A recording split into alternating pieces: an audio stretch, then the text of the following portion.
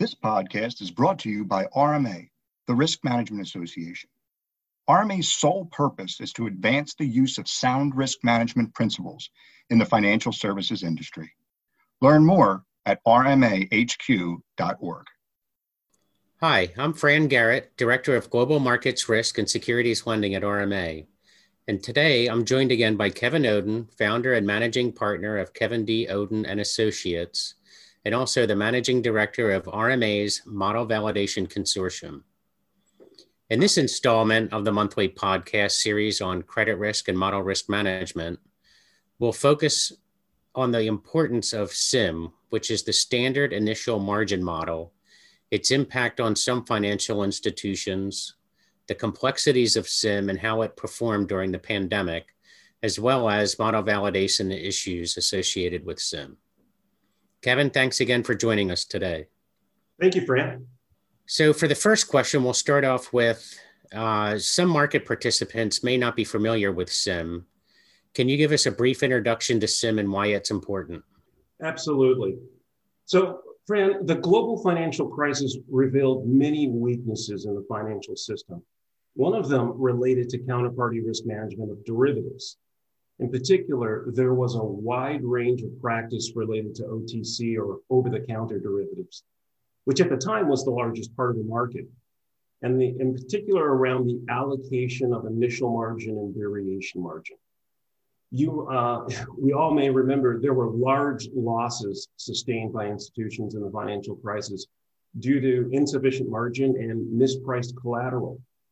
So in order to minimize these risks, regulators around the globe decided to first clear all standardized derivatives at central counterparties, or CCPs, in order to mitigate that counterparty risk represented by bilateral trading.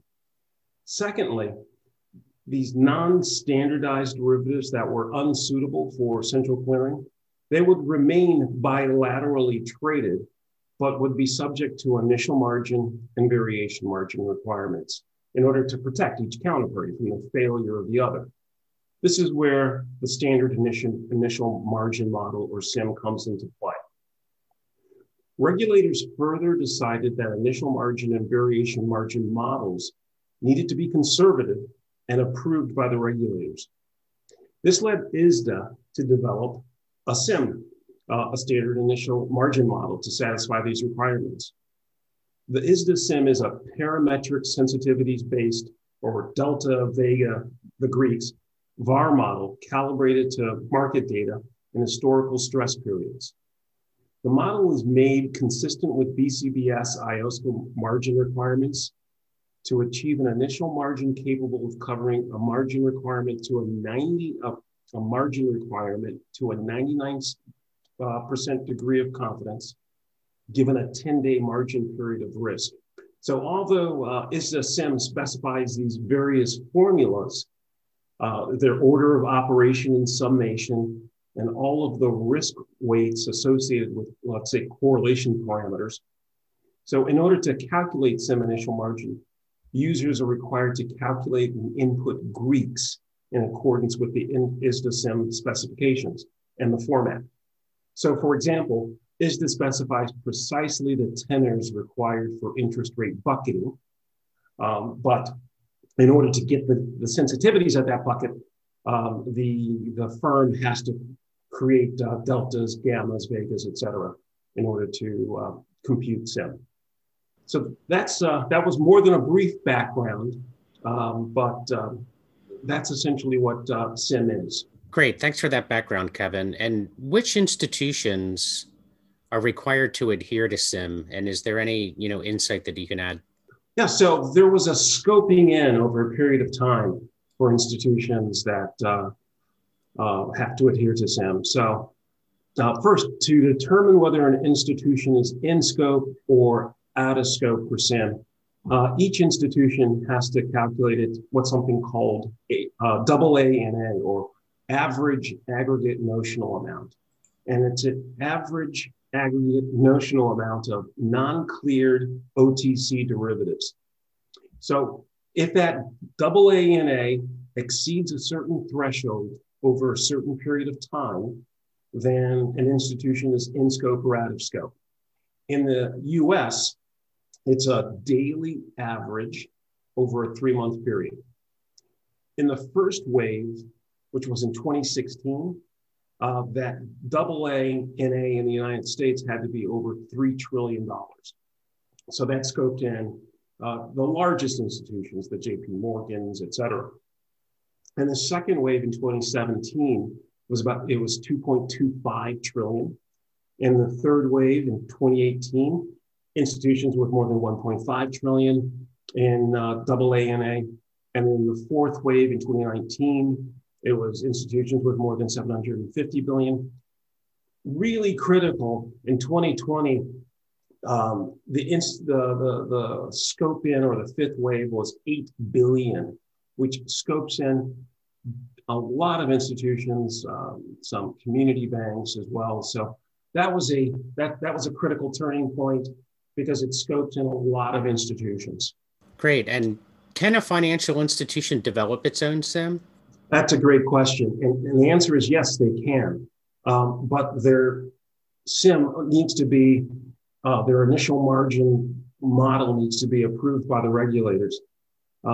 Moreover, it's difficult for smaller firms to maintain the model development and technical support, though, for these calculations. So for most of these firms, by far the choice is the SIMM approach. And for the smaller firms, they typically have this implemented and maintained by a third party.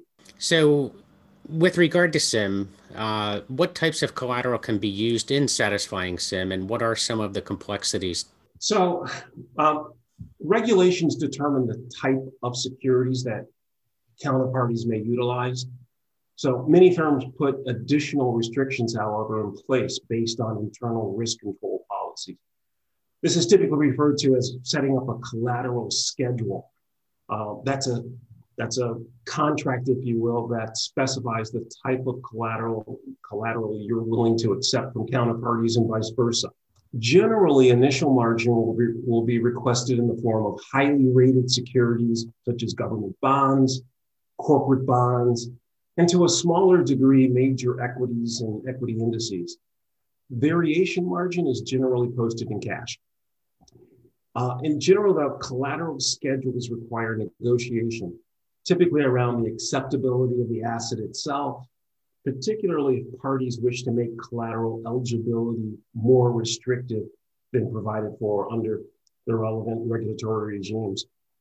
One of the other complexities is, I sometimes hate this phrase, cheapest to deliver, but when delivering collateral, more often than not, if a certain type of collateral is acceptable, then a party will look to optimize and deliver the cheapest type of collateral that satisfies the contract.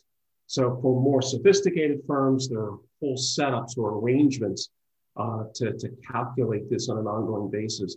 This is more difficult to optimize if you're a smaller institution, and there are third parties that have facilities that can help you to do this if you don't have the capacity in-house.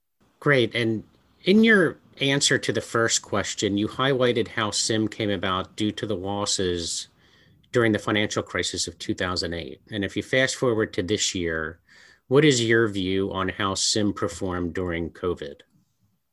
Yeah, I love that question. Because as market volatility increased, we really saw the risk models in the cleared OTC space or the cleared markets adjust rapidly to ensure firms were adequately covering their risk.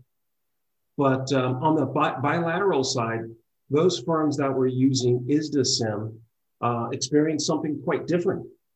Because SIMM was designed to be conservative, recall that it was calibrated on the past 3 years of historical data and 1 year of market stress. And that market stress period is currently the 2008-2009 financial crisis. So with that level of conservatism, Um, it was designed to avoid the risk of being pro-cyclical. In other words, to ensure that margin requirements don't suddenly hike during a period of stress, putting pressure on market participants. Instead, that inherent conservatism means there's a safety buffer built in so that the margin requirements are much more stable over time. So as a simple example, there was a recent study performed on a synthetic portfolio that had rates, FX, equity, commodity, and credit components to it. And there were, in these back tests over the COVID period, there were exceedances, and that means that the initial margin that was put into place wasn't enough to cover the margin period of risk. So there were exceedances in some asset categories, so exceptions in some asset categories, but in total, the portfolio performed well with zero exceptions, meaning that the offsets, so a rate versus a commodity or the hedges in total performed very well. And this is in line with the experience of market participants over that period of time. So thanks, Kevin. And you know what, if you don't mind, one more question, and that would be, given the intricacies of model risk management and the aspects of SIMM, what model validation issues have you seen with SIMM, and can you provide any insights? Yeah, well, SIMM is a model. So all of the requirements of the OCC guidance and the Federal Reserve Board guidance apply to SIMM. Whether it's the ISDA SIMM model or the in-house built initial margin model. So all of those requirements still hold. With the ISDA SIMM, some of the biggest issues are with ensuring that the data quality that the data has quality, and that the Greeks are calculated in line with the ISDA requirements. So making sure that if you have in the interest rate component, the various buckets, that you're computing the deltas, the gammas, the vegas correctly and putting them in the right buckets. And then last but not least, it's important to ensure that you're really accounting for the risk. And that means that the back testing is performed well, that it's monitored on a regular basis, and that exceedances or exceptions are analyzed to determine whether there are systematic problems in the model. And these systematic problems will typically fall into the Greek production category, but they may be in correlations as well, which would be information that would have to go back to SIMM and as a part of their analysis, or I'm sorry, go back to ISDA, and that would become a part of their analysis to see if there needs to be updates to their models. So in summary, everything that you would do for in line with current regulatory guidance really applies to SIMM. The extra wrinkle is comparing the requirements or making sure that you're adhering to the requirements when it's an ISDA SIMM model validation. Great. Thanks again, Kevin, and thanks for your insights and for joining me today. And I look forward to next month's discussion as we continue our monthly series on the challenges of model risk management.